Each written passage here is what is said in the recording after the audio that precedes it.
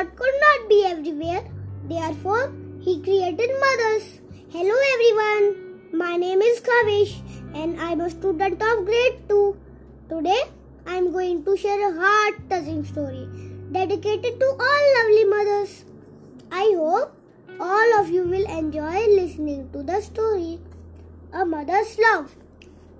One day, Thomas Edison came home and gave a paper to his mother. He said to her, "My teacher gave this paper to me and said, give it only to your mother." His mother's eyes were tearful as she read the letter out loud to her child. "Your son is a genius. This school is too small for him and doesn't have enough good teachers for training him. Please teach him yourself." Many years after Edison's mother had died, Edison had become one of the greatest inventors of the century. One day, he was going through the old closet and he found a folded letter which was given to him by his teacher for his mother. He opened it. The message written on the letter was, "Your son is weak in studies. We can't let him attend our school anymore. He is expelled from the school." Edison became emotional reading the letter and then he wrote in his diary that Thomas Alva Edison is weak in studies, whose mother turned him into a genius of the century.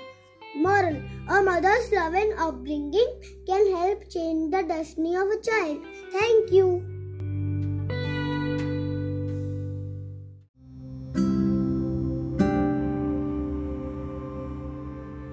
Happiness is a choice, not a result.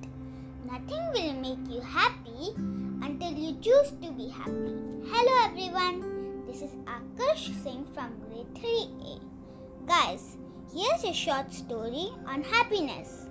Man is always in search of happiness, and to achieve it, he sets many goals in life. But even after achieving those goals, he is not completely happy. He is always looking for happiness. This story on happiness will help you understand the meaning of real happiness. I hope you will love and enjoy this story about happiness. Finding happiness. Once a group of 70 people was attending a seminar. Suddenly, the speaker stopped and started giving each person a balloon. Each one was asked to write his or her name on it using a marker pen. Then all the balloons were collected and put in another room. Now these delegates were let in that room and asked to find the balloon which had their name written within 10 minutes. Everyone was frantically searching for their name, pushing, colliding with each other, and there was utter chaos. At the end of 10 minutes, no one could find their own balloon. Now each one was asked to randomly collect the balloon and give it to the person whose name was written on it. Within minutes, everyone had their own balloon. The speaker began. This is exactly happening in our lives. Everyone is frantically looking for happiness all around, not knowing where it is. Our happiness lies in the happiness of other people. Give them their happiness, you will get your own happiness.